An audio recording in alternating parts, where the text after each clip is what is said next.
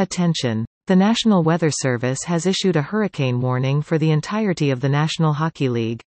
Please stay tuned for further information from the Storm Cellar. Welcome back to the Storm Cellar. Brad and Ray are here. Daniel Wagner's with us again. Welcome back to Daniel. We might even have a couple other guests joining us if they happen to pop in. We really didn't have a plan for the week. It was a slow week, Ray. 2 games on tap. We'll cover both of those. We're going to talk a little bit about injuries, both people being injured and people getting healthy. We've obviously talked to Daniel before, but we'll catch up and see what's new in his life. But what about you, Ray? How are things in your world? Things in my world are fantastic, mostly because of Daniel. And it's not enough that, he's joined us on the show. We had a great show before. We brought him back this time. Gives me an opportunity to publicly thank him for one of the most generous gifts I've ever received. Right. He did it for the both of us. Made a point of sending them out. Made it through customs, landed to me just in time before last night's contest. I got one of those beautiful, only 10,000 made 25th anniversary hats, and they are fantastic. I used it in my tweet last night, but I haven't worn it, and I made a point of saying not wearing a hat seems disrespectful to the hat itself, but there's a point where it's too much. You don't want to wear it. You don't want to funk it up with head sweat and all the rest of it. I'm seriously and I've got my 2006 Stanley Cup autographed hat, and it's beside it. I mean, that's where it stays right now because it's just too awesome. So Daniel, bottom of my heart, thank you. I loved it.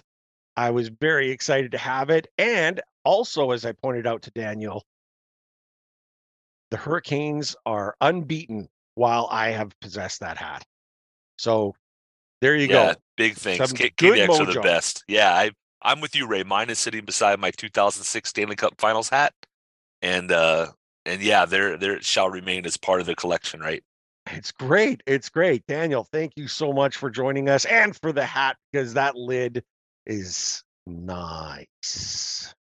Hey, well, I mean, anything for some fellow jerks. And Ray, whenever I saw the hats, because I looked at my phone, I was like, what's the giveaway today? I was like, oh, hats. I was like, all right. And then I got in and saw the hat, and I looked at my wife. I was like, we can't keep these.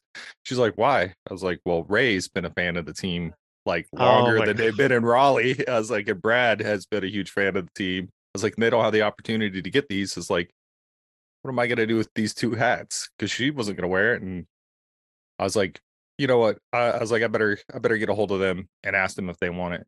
So, oh my gosh, that was super amazing. So great, very generous. And I'm looking ahead to the bobbleheads. I don't know what I don't think I can do anything with the Aho bobbleheads because that happens to be my wife's birthday. And I think this Fetch and the Jarvis bobbleheads need to be swapped because Fetch's is being given away against the Jets, and Jarvis is being given away against Ottawa. And I'm like, you probably should switch those around, but it's probably based on when they're getting the hometown kid, right? Yeah. So with those bobbleheads, I'll probably only keep one and probably find somebody on Twitter that definitely needs one. Especially if they don't have the opportunity to actually like super cool to very cool. Actually come here. I mean, because customs to Canada, that was a little pricier. Never mailed anything to Canada, a little pricier than I thought it would be. So no question. I'm down for Finland, Australia, whoever's listening in. Yeah. So, well, Ray will be in town in February. Yeah, exactly. Oh, yeah. And here's something, you know what? Now I'm just thinking of it. Wasn't the reason maybe why Fetch is getting the bobblehead when Winnipeg tied to the Jets? That was the team that he scored his first Michigan on, correct? Did he score one against Calgary? When the Calgary one first? I think the Calgary one was second. I think Calgary was second. It was Winnipeg that he did it to first. So maybe that's the reason why. A little mojo. They're looking for another one. He's tried it a couple of times, hasn't he? Like Yeah, he's gotten behind there looking for that chance. he tried it again against Calgary. I remember him going Yeah. back behind the net trying to pick it up. He just couldn't get it fast enough. Oh, Yeah. Ray, I hate to correct you, Ray.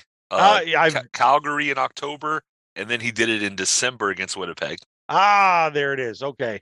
I thought they were switched around. And you call yourself a fan. Oh, that's it. Kick me out of the cellar. Kick me out of the cellar. All because of the minutia of the details. I know, right? That always gets you every time, right? So let's get into it because it was kind of a slow week, and I've already purged whatever happened on Tuesday from my memory. Brad saw fit to remind everyone in great detail that I fully expected a victory on Tuesday night, that we were definitely going to win that one and be winners of 4 straight. And I sat and watched that game, I'm told. Like Brad's got all of the details of me texting him in the middle of the game. I don't remember any of it, guys. I purged it from my memory. I don't know. He says that I predicted it and it was happening. We lost to the Ducks, really? I don't. At least it was an OTL. I mean, Yeah. It's yeah. I was re-listening to that on the way back from work yesterday. I had to go in for emergency to replace some wireless equipment, and it was just one of those. When I heard it, I just started cracking up in the car, and I'm like, I'm gonna have to put one of those of mine up there too sometime as a reminder, just to keep it all equal. But I thought it was funny, but realistically, the more important thing we said on this program was you got to get the points that you got to get, right? Yeah. Some points are more valuable than others, is how we phrased it. Yeah. You pick up 7 of 8 on the West Coast part of the roadie. You pick up the 2 against the Islanders last night, which means you beat Pittsburgh. You got 2 there. You get 2 from the Islanders. Those are the important 4 points you needed on this trip. To pick up the 2 against Detroit would be phenomenal. But right now you're sitting with 9 out of 10 points in 5 games. You're 5-0-1 in your last 6. It's great. It's Daniel, great. For Daniel, does the mood not just maybe speak for yourself, but also what you see talking to other Caniacs? It feels like the weight's lifted. I don't feel like anybody is back to like we're definitely going to win the cup mode, but I feel like everybody can breathe now, and I'm seeing people like, okay, things are going to be okay. Things are going to be all right. I don't feel like people were there a few weeks ago. Man, so I mean, I was at the Coyotes game. I mean, I've been at all the home games, but I was at the Coyotes game, and I have in like in certain sections, there's 4 there where you come out, and it's section on each side, and the middle section has 4 seats in the first 3 rows that are right there next to the tunnel. So my wife and I have the first 2 seats next to the wall. So therefore that leaves 2 seats open next to me, and then behind us, I know that those seats are not taken by any season ticket members. So a family of 6 purchased those tickets, and they were Avalanche fans. They just happened to be in town because the 2 that they sat next to us were in the military, and the family was from Colorado, and they would not stop comparing the Canes to the Avalanche. And they were like, they just look really flat tonight. And I was like, this is the lowest point, because now I have to listen to them talking the whole game, and they're just not playing very well. Yeah. And but like that was kind of like the low leading into kind of what we're seeing, the growth. And I feel like from that game, I think that was really a learning moment for everybody, because Burnsy, all of them started to pick up their game. And honestly, I think, they even said it last night. Jarvis really like turned the corner in that Boston game. But this road trip, whenever we picked up the wins, we got 1 overtime win. Granted, we still gave, Pittsburgh a point. And then we finished, we're not even finished, but halfway through we give up we still gain a point, but we give up one to Anaheim. Yeah. I mean, they're playing better, a lot better. There's a lot more confidence. It's not just Natchez, Svetch, and Aho. Last night, a little bit of promise. I know we're getting at that one a little later. But yeah, I've even around this. Hopefully, whenever I come in on Star Wars night, that the feeling is a bit, one, more festive because it's Star Wars night, and two, people are really feeling good about the game.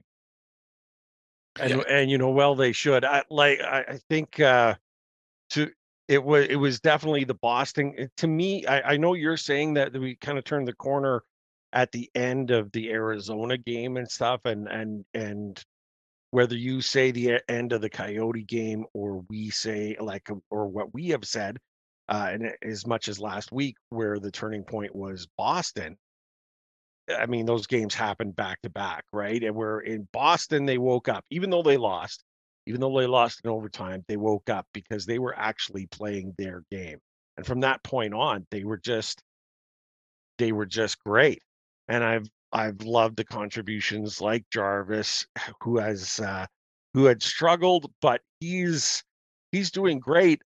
That Ducks game though, even Rod after the game, he just said we were gassed and almost like he didn't say checked out of the game, but they all to a man had basically said this is not the game that we play. This is not, and there's no real explanation to it, but they just knew they wanted to be home. And so they got their little bit of rest at home, and then they drop into the Islanders, who the Islanders do us a favor by nipping the Devils the night before. Absolutely. Keep them reeled in a little bit and stuff, which is nice. We'll get our shot at the Devils here, not too far in the distance. And it was nice to see, and we took advantage. I was a little surprised at last night's contest, mostly because of the starting lineup announcement. Brad, you posted it, and I was like, first of all, I had not heard that Aho had been injured. So they said he would be out for the game, and I'm like, oh crap, what happened to Aho? You have that initial panic, right? So he's like, Aho's out. What? You know, you start freaking out. He can't be out. What are you talking about?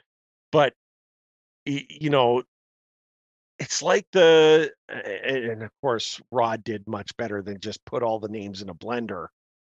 But it's like he put all the names in a blender. It just seemed weird. And when Statsny goes from where he was invisible on the fourth line up to the first line, I was like, well, this is an interesting experiment, isn't it? My first thought was, is that a typo? Yeah. You know, like, and then my second thought was, this is Rod Brindamore. No, Yeah. you know, any, truly believe Rod feels that any of our forwards can play on any line at any given time, given the circumstances. And my tweet was, maybe this gets Stats going, right? Maybe this gives him a little something. And sure enough, to kind of jump into the Isles game recap, puts the first one on the board. Beautiful pass from Svechnikov. Oh. Open net. He takes his time. He makes sure he buries it because he's missed a few open nets this year. You know, this should not be his first goal as it came, but it is. But we've all seen it with these guys, right? Sometimes you just get one, and then mentally you're through the block, and now your game starts improving. So, you know, I don't know, maybe Brendamore's magician, but it certainly worked out last night. I mean, if you look at the Ducks game, Statsny had about 9 minutes on ice. I mean, the fourth line, when we're down, doesn't really get called that much. I'm still waiting for that bump up shift where the fourth line comes out and scores a goal right after we scored a goal. That would just still waiting. I called that one. It's going to happen. But yeah, I think giving him more ice time was a bigger point. Because I mean, he's kind of somebody that needs that time to really get going, and we're not bringing out the second power play to start off the power play unless our stars on that first line are just gassed. And that was the only way I could foresee him getting going, was that second power play. And even then, he acts more Tavo if he's a distributor trying to get it to other people. He had 21 goals last year. And I mean, there's plenty of games left.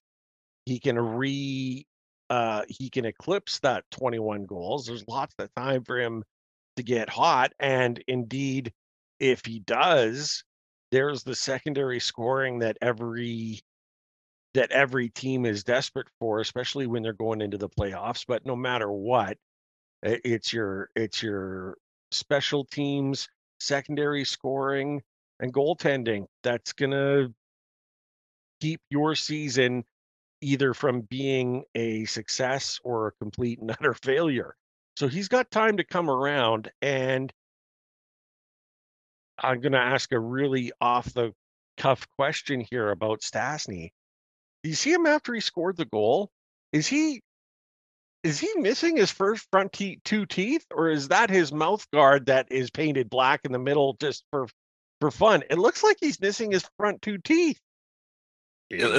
I thought he was missing his one of the front ones and the one beside it on one side, but for sure it looked like I didn't realize that. I didn't realize that he had. I didn't realize it either. That he put in that he had false ones. So we got a up close look at him in Calgary, and I didn't. I'm right on the glass for the warm up skate. I didn't know.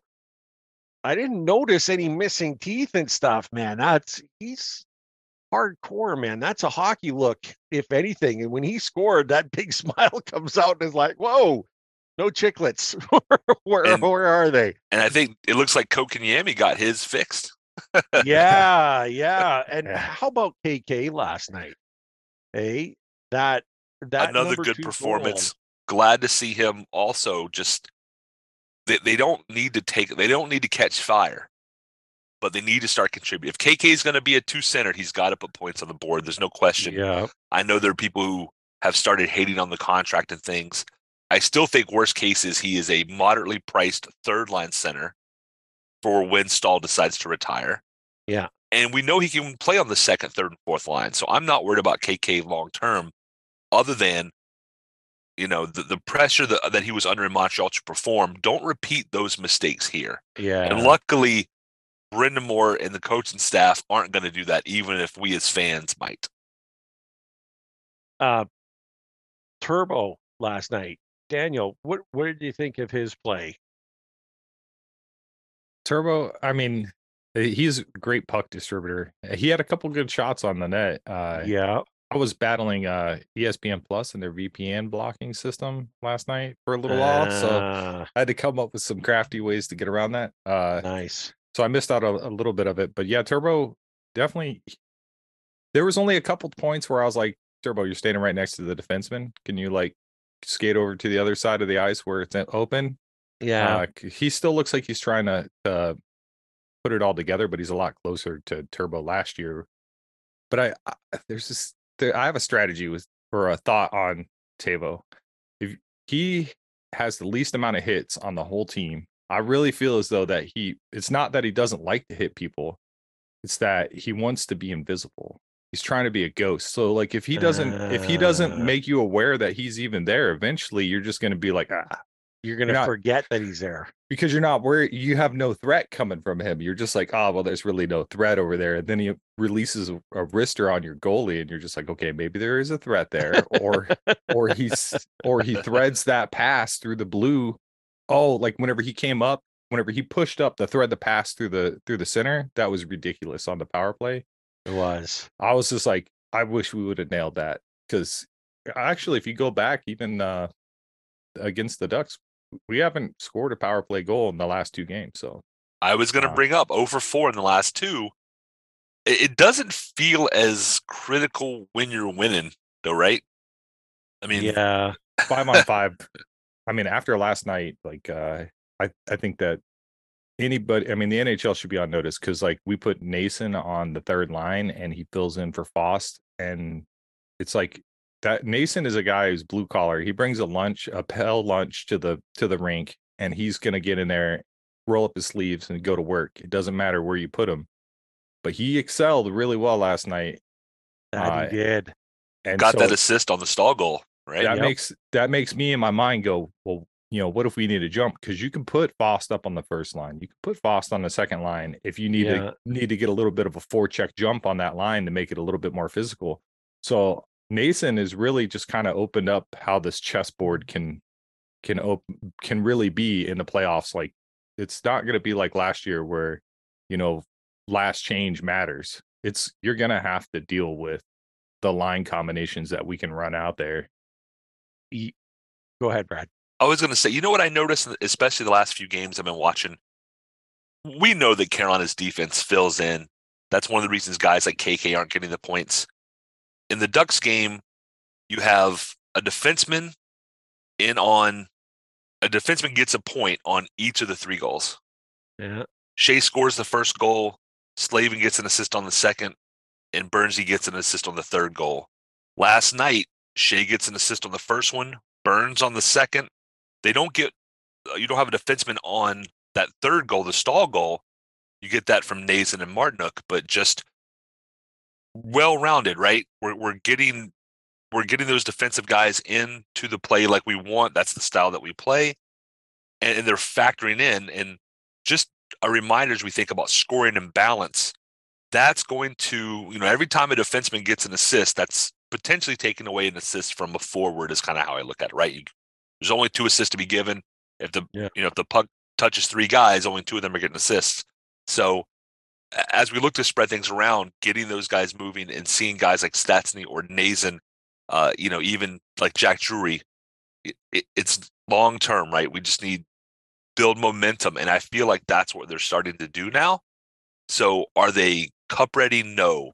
Are they starting to put it together in hopefully the right way where things are kind of building up to a crescendo? I think they are, and that's really exciting for me. Power play still an issue. 0 for 4, especially against a team like the Ducks. Not good. Yeah. The Islanders last night were pretty tired, but I thought we outworked the Islanders pretty thorough. I didn't feel bad about really any parts of the game last night.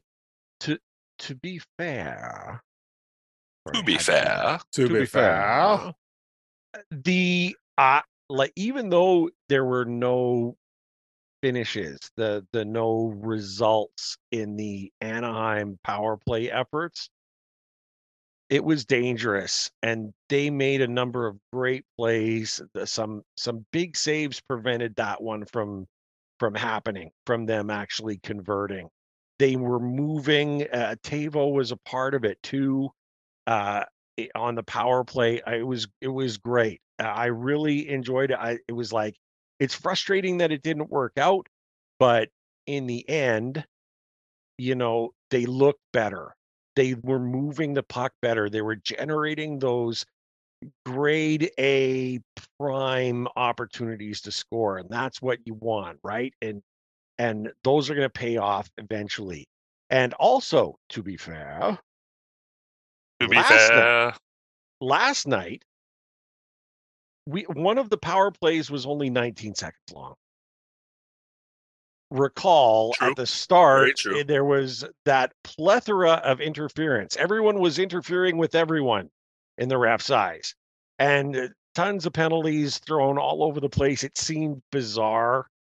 I was I was looking at, and they showed the replays. I had the Islanders feed, and I was looking at it, and even the Islanders announcer, Butch Goring, he's like, that, and he said it for both teams, so it wasn't a homer. Like, he goes, yes, technically that's interference, but man, that's really, really tight. You know what I mean? You are allowed to, but you are going to, it's a small rink, right? You're going to bump into other players who don't have the puck at times, right? And there weren't blatant ones, but all of the calls were correct. All of them did qualify as interference. But you got a situation where you're going to have, if everyone called the games exactly like that, there'll be 15, 20 power plays a game, Yeah, I think added up for both sides. I think I sent Ray some words when I think was it Jarvis penalty, the second one? Yes. To make it a 5-on-3. Because Oh, I'm like, where was Jarvis supposed to go? I mean, he was coming in. He basically is held up there. The net's in front of him. Was it technically interference? Sure. But if you're going to call that, then as Ray just said, the whole game is going to be special teams. If that's what you think interference needs to be called on, yeah. 3 minutes, was it 3-4 minutes into the game? Like, come on, guys. And if they had if all of those calls were spread out throughout the game, I think it would have gone relatively unnoticed, because you know what I mean. But it was like they jammed them all into that 2-minute segment of time, and it was like, what the heck's going on here? That is not a 5-on-3 worthy penalty, if that makes sense. No, because they're not going to blow it by the rule book. They're going to do game management. If it's 5-on-5 and you call that, okay, I can get it. Or like you said, if it's spread out, fine. When you're already on the penalty kill, to call that interference is like, it reminds me of growing up, in North Carolina, Tobacco Road, playing basketball, and you have to call your own fouls. Oh. And somebody's like, oh, that's a foul. You're like, that is the most ticky-tack baby foul I've ever done. No, we're not. That's not a foul. We're not calling that one. Like, yeah, maybe by the letter of the law, that's a foul, but no, it's really not. Yeah, I agree with you 100%. I mean, where are we at? I mean, this sounds like I'm setting you up, Daniel, but where we are at? Where were you at thinking about the calls last night, the officiating? Did that ever become a factor, or was it really just the Islanders being gassed from the victory that they pulled out the night before? I mean, well, I want to point out, if you look at shots on goal that was recorded for NHL, they're saying there's 29. If you remember last night, at one point there was 33 shots on goals. They keep subtracting shots on goals. They were definitely gassed, but I mean, whenever they pull their goalie at like 7 minutes and you're running like they're just on D the whole time. Yeah. I mean, I could see that they were gassed, but the interference calls, that just comes down to, like, I think because the rule book for the NHL is so large and so convoluted and really hard, they treat it like a Bible study class where you have certain sections you have to read every day and like digest it. And that just happened to be the section they digested that day for the day. Like they all come, like I could just imagine, like the head ref comes out. He's like, okay, go ahead and turn to page 312. Today we're going to cover the interference rule. And that's all they talked about. Yeah. They're like, okay, well, here's the points that I want you guys to do. Whenever we go out there, look for interference. These are the things that we need to do so we can actually learn how to do this. Too bad it wasn't goalie interference that they should have been focusing on. But honestly, with all those calls, I'm trying not to get as carried away with refs, just because they're human. And even whenever I was so upset with the Boston game and messaged Brad, I told him, I was like, it's rigged. This is totally rigged. I mean, going into Boston and with an official who was from Boston. But I feel as though that's just the cheap response. Like, it definitely is. I mean, I think it's fair to say, not to cut you off, but referees have biases. Like, you can certainly see there are absolutely refs that throughout history that you can go, oh, like that guy's got a grudge. I don't know why that guy, but by and large, I think they tend to do a good job in what I really do think is the hardest sport to officiate, because a puck is won by 3. The game is super fast. There's a lot of bodies. I mean, for those of us really old guys who remember one referee system instead of a 2 referee system, that was even worse, because the referees following the puck and the dirty stuff going on behind the play could get really, really, I would say really out of hand. So consistency is the only thing we could hope for. I thought last night they were at least consistent. I thought putting the team ahead on a 5-on-3 that early in the game wasn't an appropriate call for that call. But like Ray said, had that been 10 minutes later, yeah, that's, I get it. They were calling things that were, Fresh at in their least minds. relatively consistent Like throughout the game. to And the that's letter. Yeah. right. And that's all you can really do. It's, anytime I think about refereeing the day after, or if I'm telling my son about referees, I always explain what a difficult job it is. And after the fact, if they're just consistent, if they miss calls for both sides, or if they decide we're going to let this kind of ticky-tack thing go, we're only going to call these big things, that's fine. We all know refereeing changes in the playoffs, right? It's a lot No more question. physical. You can get a lot more hooking and grabbing going on before they typically will call things. And I don't like that, because I think in part because the Kane style of play is hampered by that, and it's not as fun to watch, but at least it's consistent generally. I actually took a screenshot of the Boston refs just so that I could see if they end up on any playoff, set of 4. I was like, I'm recording this for future reference. For future reference. Jeez, yeah. Let's jump into the injury situation with his team. We've got lots to talk about. Of course, the panic that I had, I've already touched on it with Aho being out. The word was that it was just an accumulation of lower body issues and stuff like that. Just, bumps, bruises, grind. I mean, it's a difficult game, right? So I get it. I was stunned that it was against the Islanders that he was taken out. I thought that would have caused us a whole lot more problems than it did. And then Boss being out in the same as well.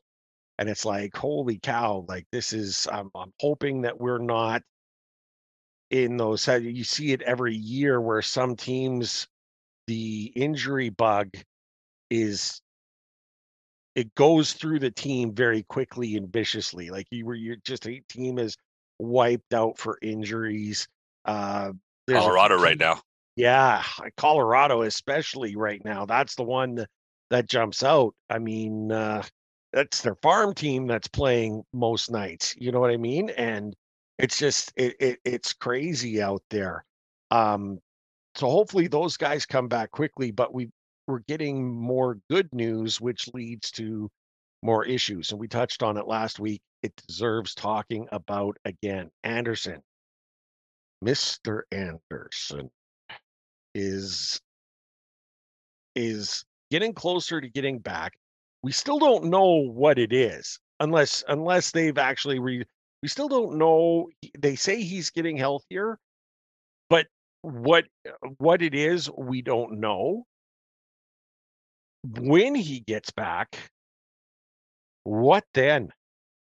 And Daniel might be able to correct me if I'm wrong. I believe Freddie skated in an actual practice this week, which per Rod Brindamore means now we can ask questions. So Walt Ruff, if you're listening, yeah, what's going on? Yeah, I don't think we're gonna know. It's one of the, especially with Andersen, especially if it's something that he could re-injure. Like, we don't want the other teams to know. We've talked about, yeah, a lower body injury is anything below the neck. An upper body injury is anything above the ankles. yeah. So the question that I see circulating on Twitter, excuse me, and there's no wrong or right answers, because I agree with both sides. You have the group of people who say, how can you send Pyotr down? He now has his second shutout of the year. He's clearly played better than Ronta or Andersen have played thus far this year. He could easily be your starter going forward. There's that group. And I to that group, I agree with you. However, NHL, we have salary caps, we have playing time, we have lots of other factors. In order to keep Pyotr up, you either have to carry 3 goalies, which I don't think they're going to do, in part because of cap space. Not that they don't have it at all, but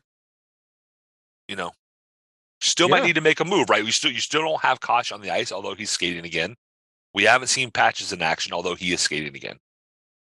You can't trade Andersen or Ronta, I don't think. They have value, but the likelihood that either of them will get hurt again this year, to me, is just too high. So if you were to move out Andersen or Ranta, that leaves you with Pyotr plus one guy. If that guy then gets hurt, who do you have to call up? The Wolves are already struggling, right? Yeah. You don't have an NHL-ready goalie in Chicago that you could call up, even as a backup, which means you just have to hang Pyotr out there regardless of what happens. And if it ends up being an injury like the Andersen injury, where we thought it might be, a couple of days or a couple of weeks, and now it's been over a month, you can't afford that. You can't send Andersen or Ranta down to Chicago because they're not going to clear waivers. No. So the only thing you can do, the thing that I expect to happen, is they're going to send Pyotr to Chicago, not because he should be in Chicago, but it makes sense fiscally for the team, for the Hurricanes.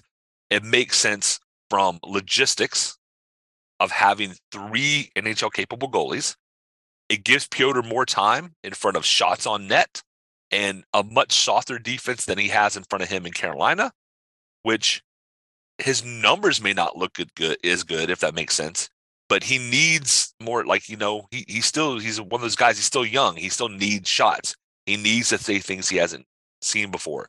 He needs to deal with a little adversity. So I'll let you guys speak to it, but I totally agree with the people who want to keep Pyotr up. I would want to keep Pyotr up in a perfect world.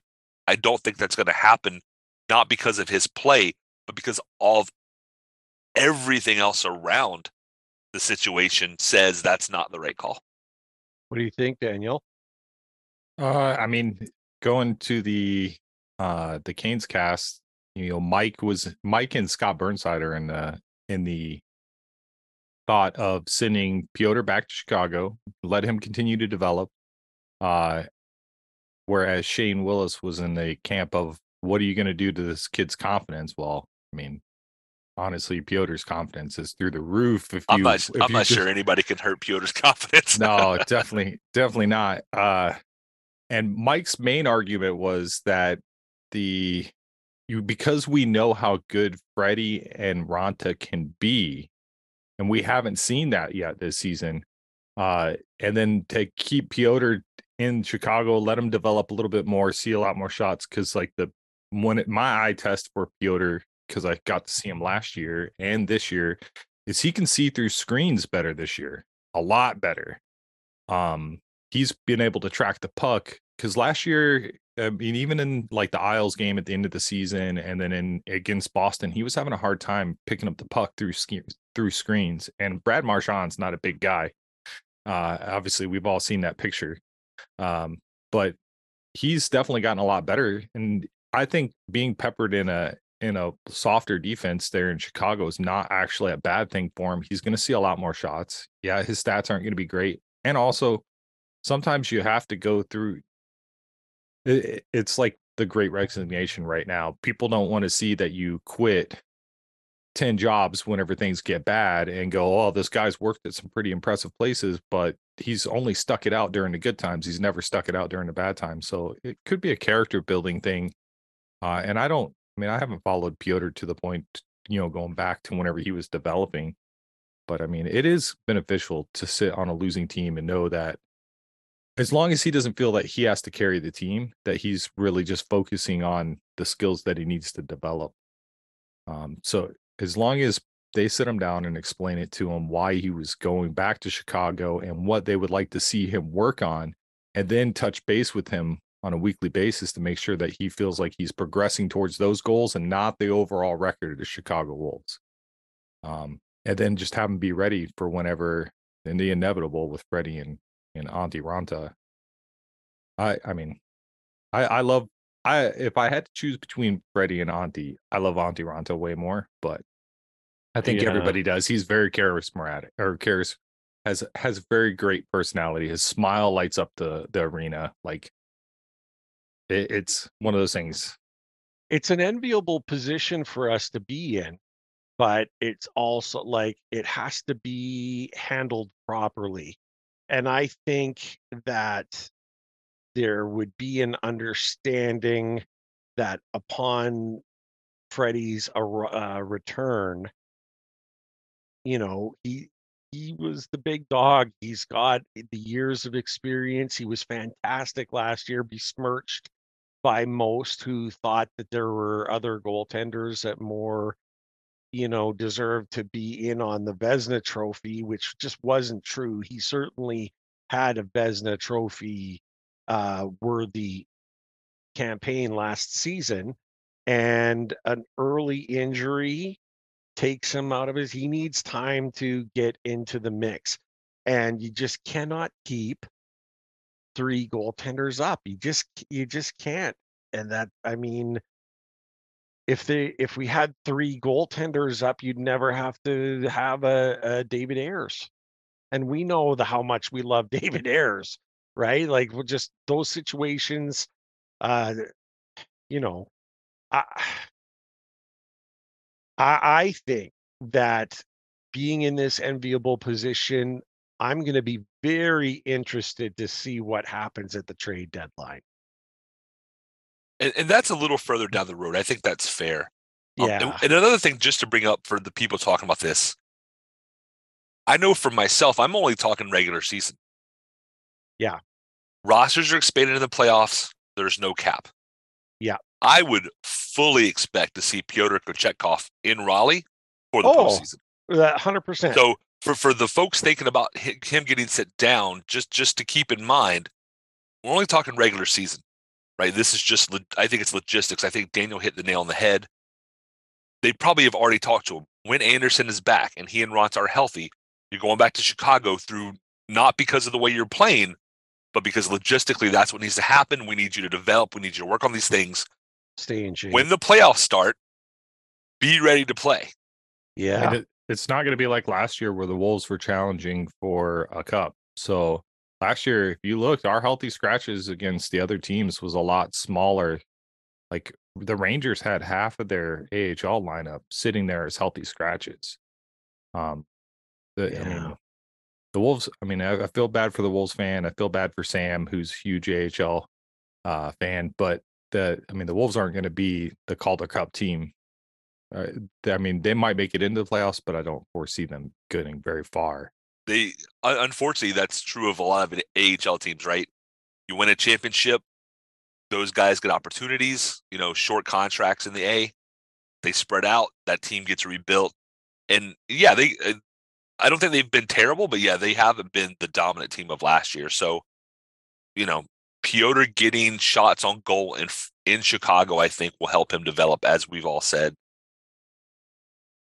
To back up half a step, just while we're on injuries, did either of you feel as nervous about Fast being injured as Aho when you heard he was out? Because my first thought was like that's one of the things that's working great for us is that third line. That almost worried me as much as Aho once I knew that neither of them seemed to be really serious. Did anybody else feel that way? Like Aho's out, that's bad. Like Fast is out, oh, that's really bad. Yeah, with disrupting that third line when we have fully determined that Martinook is the perfect replacement on that line and it works really well. I was very nervous with not having Fost on there, and I was nervous that Fost was out. I was more perplexed as to who do you drop in there and why. Like, that was my whole situation. And Nason seems like the perfect fit for that style too, because he does have scoring prowess, but he's gritty and tough, and like I dig that. So that's a nice it's a happy surprise, a happy discovery in a negative situation when you know that Nason is a really good spot to fit in there. Yeah, in my thought. But yeah, the injuries like that, key players in key lines, sure, that makes you a little nervous. Sure. Absolutely. And then on the opposite end, Kasha is skating. Yeah. Seems to be hopefully doing well. I still worry long term about his health as a person. even more than I do about his impact on the team. That's another guy who, if he could come back, can put pucks in the net and can put up some points. That was what they were hoping for. I play League of Legends, for example. He's what we call a glass cannon. He's a Master Yi. He can do a lot of damage, but it doesn't take much to knock him out. Unfortunately, that's just been his injury history. So, but Kase is back on the ice. Patches has now been skating for a few weeks. It sounds like he's doing a couple of days on, then a couple of days rest or a day's rest. The expectation, I think, from Waddell's interview with The Athletic, we're still looking at maybe a late January or post All-Star break time frame for a return, which in my mind, I've said this all year, don't rush it. If that's an honest assessment, the dude's healed up, great. Would I like to have him in the ice on the team in games 2 or 3 weeks before the trade deadline? I would, because that just gives you a better understanding of what might you need to do at the trade deadline. Go ahead. Is the Winter Classic an issue?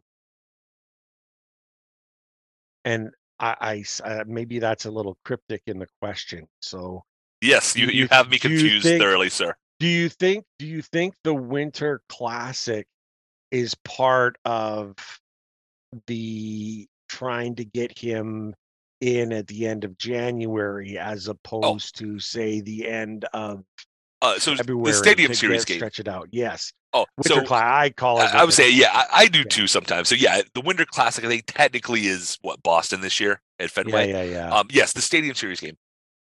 I don't think so, because that has been such a phenomenal success from a ticketing standpoint. They don't need to bring Patches back to drive excitement for that. People are excited, if that makes sense. Sure. So I don't think that's it. I like to think that I think along Don's lines a little bit.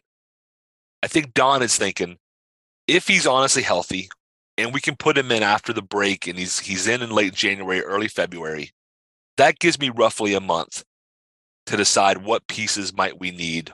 Where does he fit in? How good does he look? How's he feeling? To make a decision on, do we try and acquire something? I know Don has said that, think of Patches as our deadline acquisition, but if they're in good shape, Don's going to go out there. I actually fell asleep last night watching the 2006 Raising Cane's DVD. Nice. Where they bring in Dougie Waite, and then Cole gets hurt. They bring in Recchi. And I remember what a big boon that was to that locker room.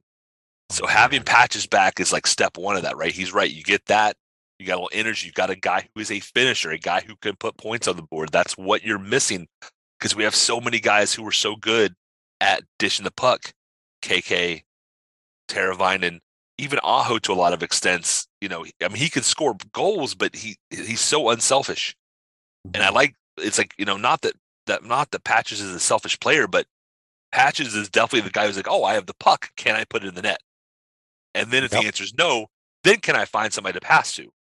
And Svechnikov seems to be developing a little more of that. And then I like that. And Marty Necas, I think that's maybe a switch that's gone off in his head too. Like, oh, I have the puck. I should probably shoot. Like, yes, you should. We can't be 6 guys in the top 6 who want to pass. We need to have 2 or 3 guys who want to pass, and we need to have 3 or 4 guys who want to put the puck in the net.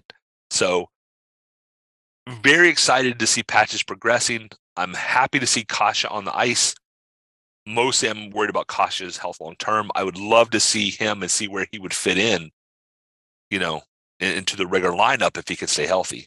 So where are you at with this, Daniel? Patches skating is great. I mean, obviously we know that his timeline is not really determined by us.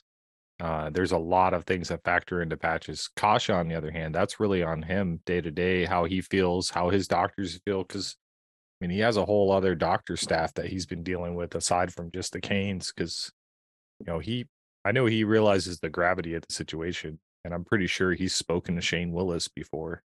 I saw him in person whenever they had the season ticket member event, and obviously I saw Natchez, and I told him that I was really happy that I saw him, drop two goals against the Panthers in the preseason game, and then I welcomed Kasha to Raleigh, and he said that he's loving it so far. But I mean, I would really like to see him back on the ice. But yes, at the extent of his long-term health, because I mean, even in the military, they tell you all the time, uh, you don't have to spend the rest of your life with us here. You have to spend the rest of your life with your family. Yeah. And you eventually got to look at what's best for you for the length of your life, not just, the best years of your life. But Kasha, I mean, he'd be a great boost, especially to the fourth line. And I think that's the only way you could really ease him back on. But I 100%. wanted to bring up one thing about Fast, because you said Aho and Fast being out kind of made you a little bit worried. If you think back, the last time that the line minus Niederreiter was even tinkered with or changed was after the Colorado game where Andersen went down. Stahl took the hit from Cale Makar and was knocked out of that game and the following game in Arizona. And Domi stepped up and centered that line when Stahl was out. So we'd seen a different look. And I expect if something were to happen to Stahl, that it would be Statsny again to step in. But now we know that we have a piece to replace Foss, because Foss has been Mr. Consistent. Oh, no kidding. I mean, one of those underrated guys that you don't talk as much about, but who always seems to be in the right place and is always getting the job done, right? Yeah, I mean, because I don't know what it is. It's like Martinook and Foss. Martinook, whenever he slings that puck across the paint area, because he centers more pucks than I've seen, like ridiculous rate at which he centers pucks. But it seems like Foss' stick is either there to either tip it or to push it towards the net. And it's just a thing of beauty to see how three guys are all on the same wavelength and think about the same exact thing. Step one, hit the person in front of me. Step two, find the puck. Step three, center the puck. Like all three of them. It's like they have 3 steps, and that's what they do. And then it's like whenever they get to the bench, all they do is talk about how long they kept it in the offensive end. Because like playing defense is back checking to get the puck to the offensive end. That's it. Yeah. And it was I think, and I'll bring this up last night, even without Fost, that third line was just dominant, and it had so much to do with Stahl. Like he was he was in Barzal's kitchen all night. It was suffocating. And at the end of the game, Brad will check in with me every now and again and said, "Who gets the stick?" And I said, you might be tempted to give the stick to Statsny for getting his first. You might be tempted to give Pyotr the stick for the shutout. But if you don't give the stick to Stahl for what he did to Barzal last night, you and I are going to go round and round. And I don't normally. Stahl's going to get that stick today. Yeah, like I don't want Ray throwing hands. He was just sensational. And I think it was just microcosm of what the whole game was for that team. That was a complete game last night. A complete game where everyone did well, even despite having players short. And that just, when your player's short and you can put out the best game that you've played all year, in my humble opinion, the best total complete game all year, it tells you what the mentality is of this team and the belief that they have in each other and in what they're doing.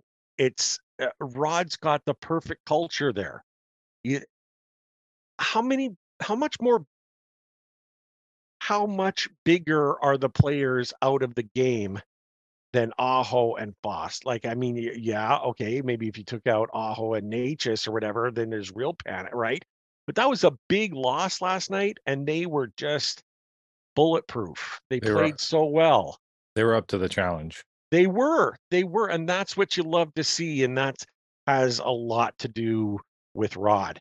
And it's a great way to look at the week ahead, because we got 4 games coming up before the next time. We do. And 7 of 9 at home. Yeah, close which out is the nice. month, It's which about is huge. time, right? About time to have some home games. Our Raleigh Caniacs out there, my gosh, they need a chance to get out there, raise some heck. You know what I mean? And fuel the boys when they need it. And first, they got to take care of the final game of the road trip in Detroit. We spoke about this last week, Brad. We always have difficulties with the Wings for some reason. Let's hope that they can bring last night's effort into that game as well, and really make that road trip one of the best that they've had ever. Because you come away with 11 out of 12 points on a 6-game road trip that included a shooting out west, you're laughing. Like, that's really what you want. And it'll say a lot. But then the home games Thursday is going to be a great one. It's Star Wars night on Thursday. So that's going to be exciting. And well, let's go through all the games here, because the Wings on Tuesday in Detroit. Thursday, who's dancing with us? Seattle, the Kraken. It seems, a very good Seattle Kraken team. Yeah, I'm kind of thinking league wide. Those, Seattle's 3rd in the Pacific, but they're only 3 points behind the Canes. They've really played well. They have. It's not the same team that we made look silly in October. Just throw that out there. Yeah, you're 100% right, Daniel. Man, they are just playing some fantastic hockey, winning big games, getting contributions throughout the lineup. Does that sound familiar to anyone? Right? I mean, they're playing. Yeah, they're playing great. Their goaltenders have been just standing on their heads. Oh, I normally catch their games late. Because I'm not like everyone else. Like, I have a second team or anything. But if I were to have a second team, I'd probably gravitate towards them just because I have family in Washington State. So, well, I mean, they are fun to watch. Their uniforms are gorgeous. That troll is scary though. Well, and there's a good reason to stay with them, because Ron Francis is running the show over there. Morgan Geeky. Morgan Geek, and I'm telling you, I own a Kraken hat. I love but it's my support of them, and that purchase and stuff has everything to do with Ron Francis.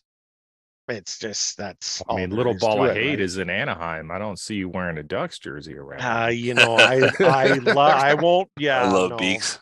I did too. Oh my gosh, he was the little ball of hate. I freaking love. I really need to find a highlight video of him on YouTube and watch it, because I need to understand why he's the little ball of hate. So. Oh man, we'll help you find one, I think. Yeah, he was every bit that. Then Saturday, you want to talk about teams that are playing fantastic. What in the heck are the Canes going to do with Robertson when the Stars come to town? Because the Stars are fantastic. Ottinger, probably the starter, who is he's sensational. And I don't want any part of the Stars. I'm telling you. Robo's so fun to watch too. Isn't he? I mean, if I think it was the NHL Network put out there on social media, like who young players, excluding like Crosby, Ovechkin, these guys, like younger players, who do you build a team around? I said Svechnikov, but Robo would be the other guy. Yeah, I immediately think about if you're telling me I get first choice, I can pick any say under 25 guy in the league. Those are probably my top 2 picks. Robertson is just, man, so much skill. You don't get to. I don't get to watch him all the time, but the times that I go through the highlights and you see the goals that he scores, it's frightening to think that you got to play against that. And what you would have to do, I mean, so Stahl took care of Barzell pretty well. You know darn sure that the third line is going to be all about taking care of Robertson and trying to keep him out of the game. And Stahl's a veteran, and he's got lots of tricks up his sleeve, but Robertson's a different beast. And depending on how that game goes, I can see Robertson getting moved around a little bit because we have last change. So playing the shell game. Yeah, that's going to be interesting matchup. And also it's interesting because I mean, if what is it, Merchant? We tried to sign him before we pulled off the Burns and Mason. Burns trade. And Burns probably had the Stars #1 on his trade list that he would go to. I wouldn't doubt it. And then Statsny chose to sign with us instead of the Stars. So I mean, there's definitely a little bit of animosity, back office animosity there. So if I recall correctly, we didn't beat them at all last year, both games. Nope. So Dallas is a team I like to not like. I don't want to say hate. I don't like to hate them, but our Finnish contingent, that's another team, a lot of Finns, right? You have Robertson, who's excellent. You have Ottinger. It's a really dynamic team. They're fun to watch. I was pulling for them out of the West the other, last year and before, hoping that they could do something. And then you got to follow up that game with the Pittsburgh Penguins the next day at 5. Divisional opponent, they're right there with you. Then it gets worse in some ways because then on Tuesday you got to take on New Jersey, and I think that's going to be one of those where how far have we come this season? Yeah, because New Jersey's only about 7 points ahead of you in the standings. They've been very good, but not so good. I mean, for all the Hurricanes' struggles, they've been getting points consistently. They're not that far back. So on Sunday you have Pittsburgh as the second team of a back-to-back, and then the end of the week you have them on Thursday for the front half of a back-to-back.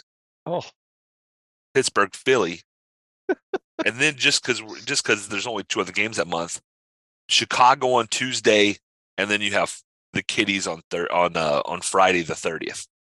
So 9 games, 7 home games, which is a big part of this. That's the Caniacs will be loud and proud. That's going to be, that's going to be a big deal. That home ice advantage, last change, putting Stahl against the guys you need to. And then just real quickly, 3 p.m. January 1st, you get to go at New Jersey a second time in 2 weeks. We have a lot of good hockey coming up. A lot of games that should be exciting. They're not going to win them all, everybody. Just keep that in mind. They're not going to lose them all. Win the games that you should win. Yep. Right? You want to take that Detroit game if you can. They're a divisional, or they're an Eastern Conference opponent. Yep. Seattle is Seattle. Dallas is Dallas. But then you got 4 big ones. Pens, Devils, Pens, Flyers. Sheesh. Take those games. Get those points. The goal differential keeps getting better. The Hurricanes are up to a +7. 2 weeks ago when we started tracking this, they were even. So in 2 weeks or just 4 or 5 games, +7 goal differential. That's, in my mind, generally a good statistic about how your team is playing. That's why New Jersey's a +37, because they're playing excellent hockey. So I'm looking forward to it. Daniel's going to actually get to go to some of these, Ray. I'm jealous. Color me jealous too, for sure. Christmas is coming early for me, guys. Exactly. You're going to be loving that. And you talked about Thursday night being Star Wars night, and you got family coming with you. It's going to be great. The one thing that I really like about the Hurricanes organization is their social network expert, their promotions, the things that they do. Like, I don't see it all, but I see little snippets of it from a distance. And North Carolina night, that's coming as well, where they get a chance to the boys will all come out in their IceCap jerseys at the pre-game skate, which is going to be great. February 10th, I believe. Isn't February's getting to be packed.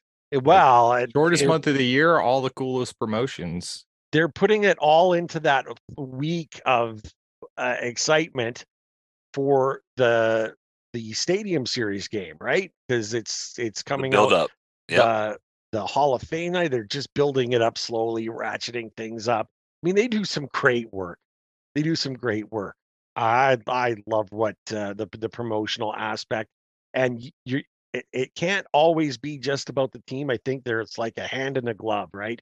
The team is great, but if you're promoting it well, it makes it even better. You know what I mean? Like the promotions team are doing a great job and building up the excitement that they do all the time. This is one, and Ray, this won't mean as much to you not being from Raleigh at all. And Daniel, you'll have to forgive me. I can't remember if you ever had watched or followed the IceCaps. I was so excited to see on social media how many people were posting pictures like, oh, like this is my old IceCaps puck. Oh, we still have IceCaps mugs. Tons of people like myself were like, please tell me these jerseys will be available for sale. I can't be there, but I'll beg Daniel or somebody to like pick me up a jersey if they're available. I think they actually Just a cool, such a cool promotion. I know the press release said that they would have IceCaps like paraphernalia or merchandise in the eye. I know I didn't see them specifically say jerseys. I know the warm-ups will probably be auctioned off for charity, which you're not getting them. I might have to see about Christmas and begging. Might be like your Pyotr try at his jersey last year. Oh, Pyotr was out of range, but I could have certainly gotten a couple of the other Wolves game used without killing myself. Like I definitely would have had to sell a couple of things to offset.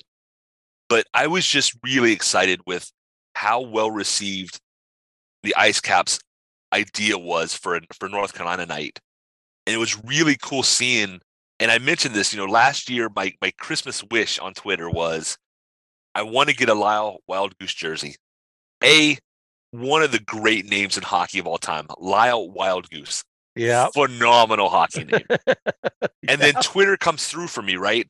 Yeah. I get a stick that had belonged to Lyle, and then and we've told the story before. Somebody messages me also with the last name Wild Goose. It's Lyle's son. He told his dad about me looking for a thing. Lyle ends up giving me a practice jersey from his own closet. I posted the pictures. He had some of the boys who still live in the area sign it. It is hanging up 6 feet away from me. It is in a very special place. I wish it fit me. Lyle is a much slimmer person than I was when he was playing. But I really was in tears when I saw it because it means that much to me to have those memories of sitting in a Dorton arena and watching guys like Lyle take the ice. The battles, particularly against the Admirals, is one of the teams that was just always going to be. I mean, it's ECHL hockey, right? They're all kind of like, down and out, knuckles as much as it is goals. But to see so many Caniacs come out like, I remember going to IceCaps games. I like the IceCaps. We have IceCaps merch.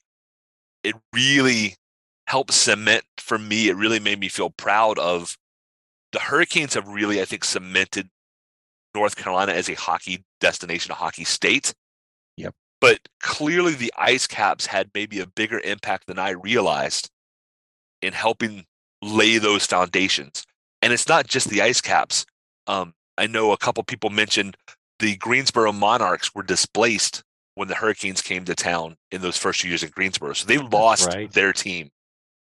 But you have the Monarchs, and you'll find Monarchs fans. An old neighbor of mine played for the Winston-Salem Thunderbirds back in the day when I was a kid. I remember thinking he had the coolest job ever, and I didn't know at the time he had that job and another job because CHL guys didn't make much. Or I can't remember the federal Federated League, or I forgot what league they were in back in in the late '80s, I think it was, or early '90s. But I really was impressed by how many people had IceCaps memories and things to share. And it just goes to show you that a lot of hockey fans in North Carolina are transplants, and they are people who started with other teams, got here. But those folks who are IceCaps fans, they might have been transplants then, but that means they were transplants in the 80s, in the 90s. You know, they're not new transplants who are new hockey. These are old time folks who just really love hockey, and what a great, yeah. I can't wait. I can't be there.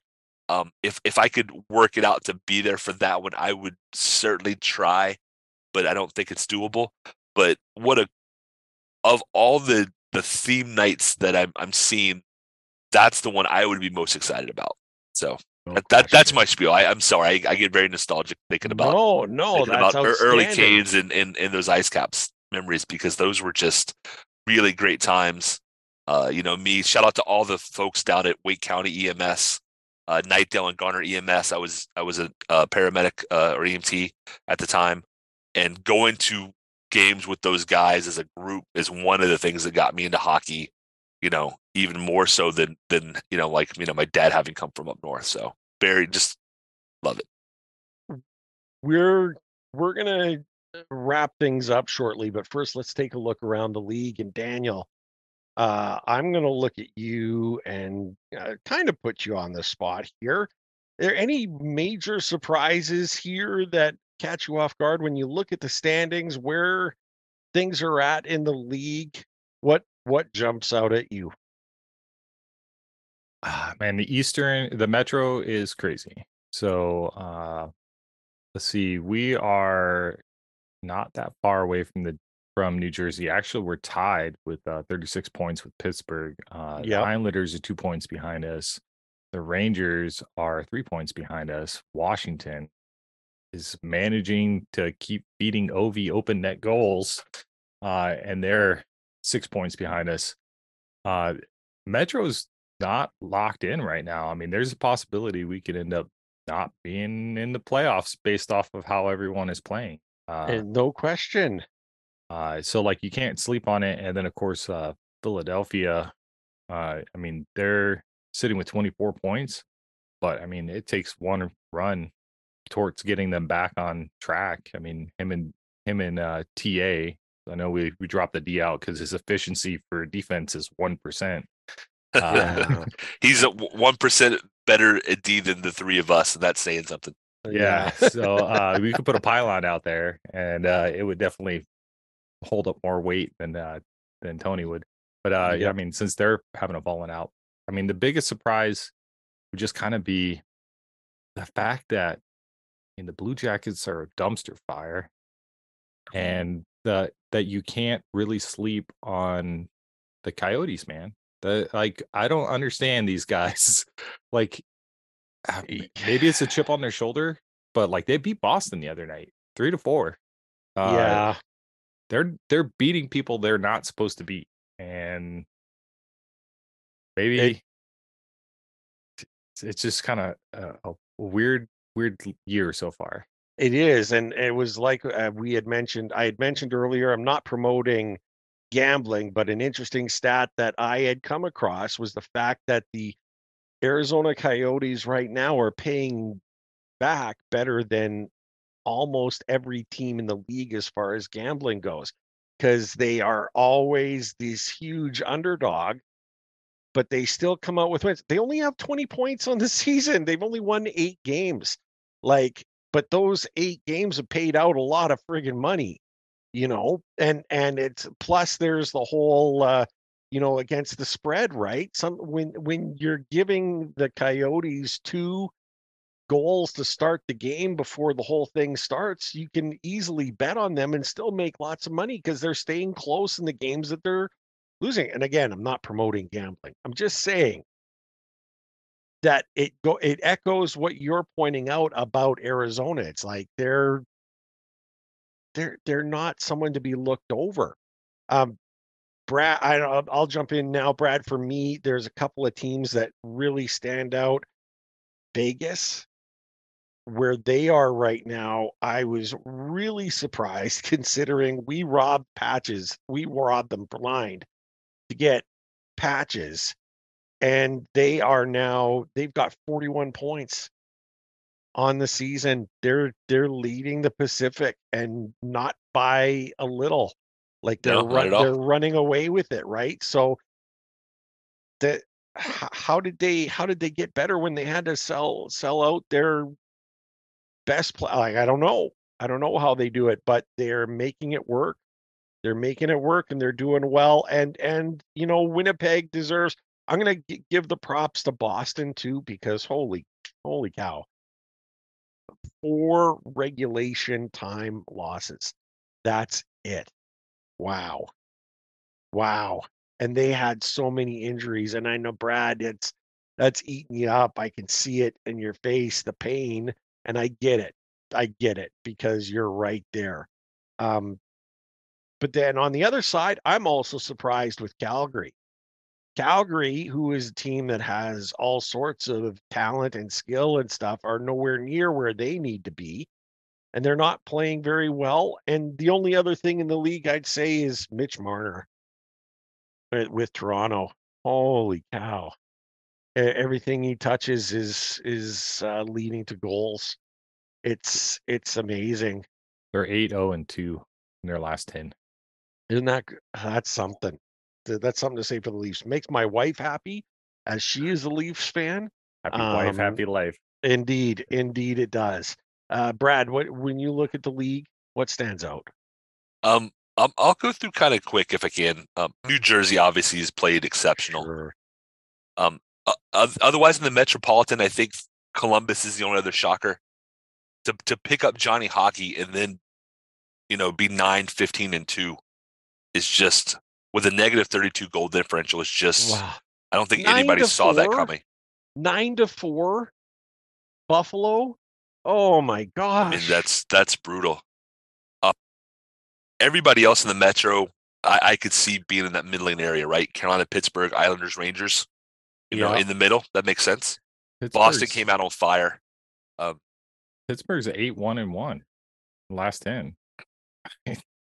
Yeah, one of those lost. Oh, we lost you, Brad.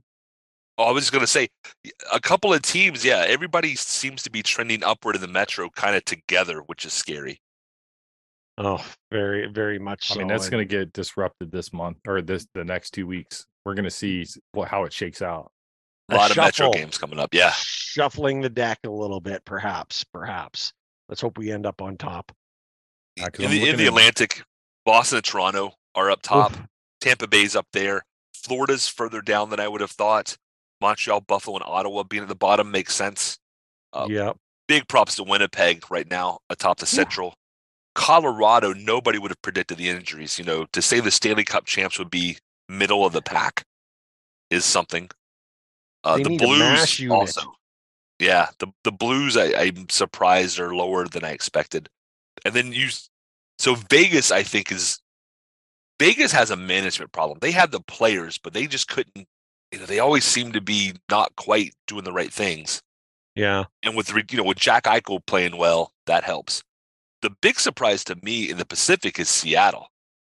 Yeah. 33 points. So, they're kind of doing what the Canes are doing, right? They're 15-8-3, but they're 7-3 in their last 10, which is a 3-game losing streak. They were 7-0 prior to that. Yeah.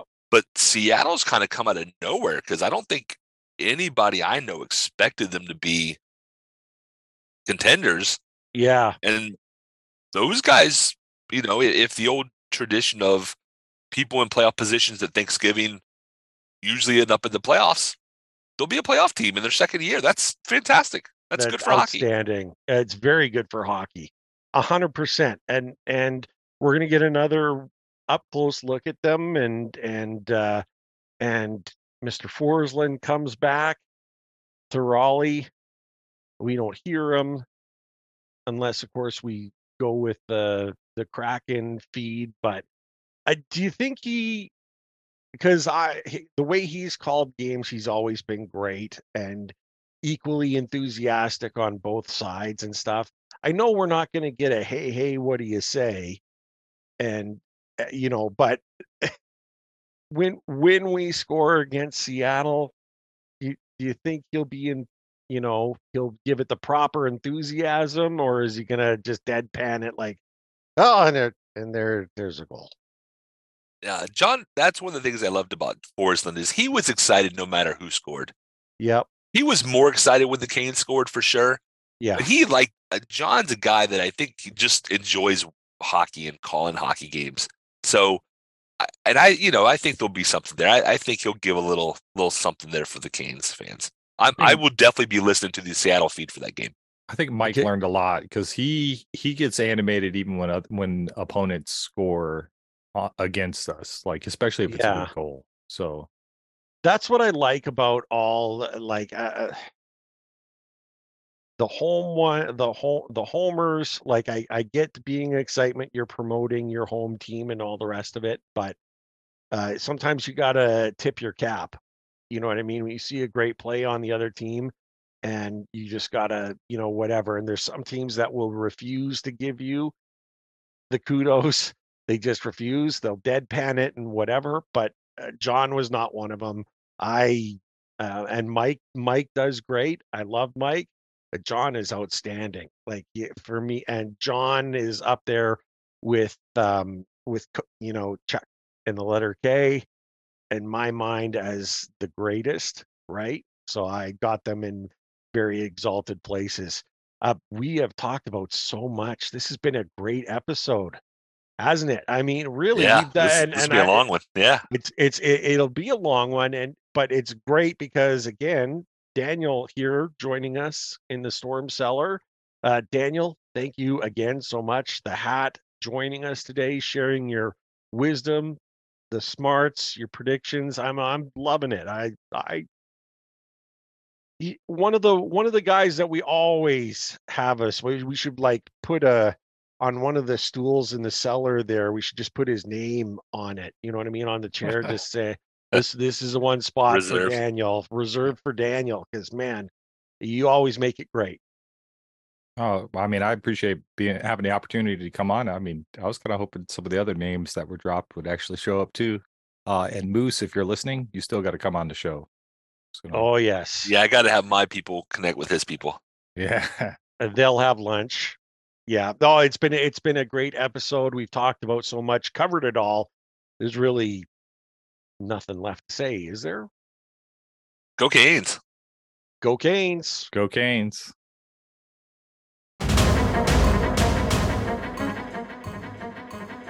Thank you everyone for tuning in. Ray and I greatly appreciate your support in helping us produce an informative and fun podcast. As always, we'd like to say that we believe hockey is for everyone. Whether you're a Caniac or a bunch of jerks, doesn't matter, as we're just a couple of jerks anyway. We would love to hear your questions, comments, and suggestions. We will do our best to answer anything hockey related. You can reach us via email at stormcellar97@gmail.com. On Twitter, we are at stormcellar97, and on Facebook at facebook.com/stormcellar97.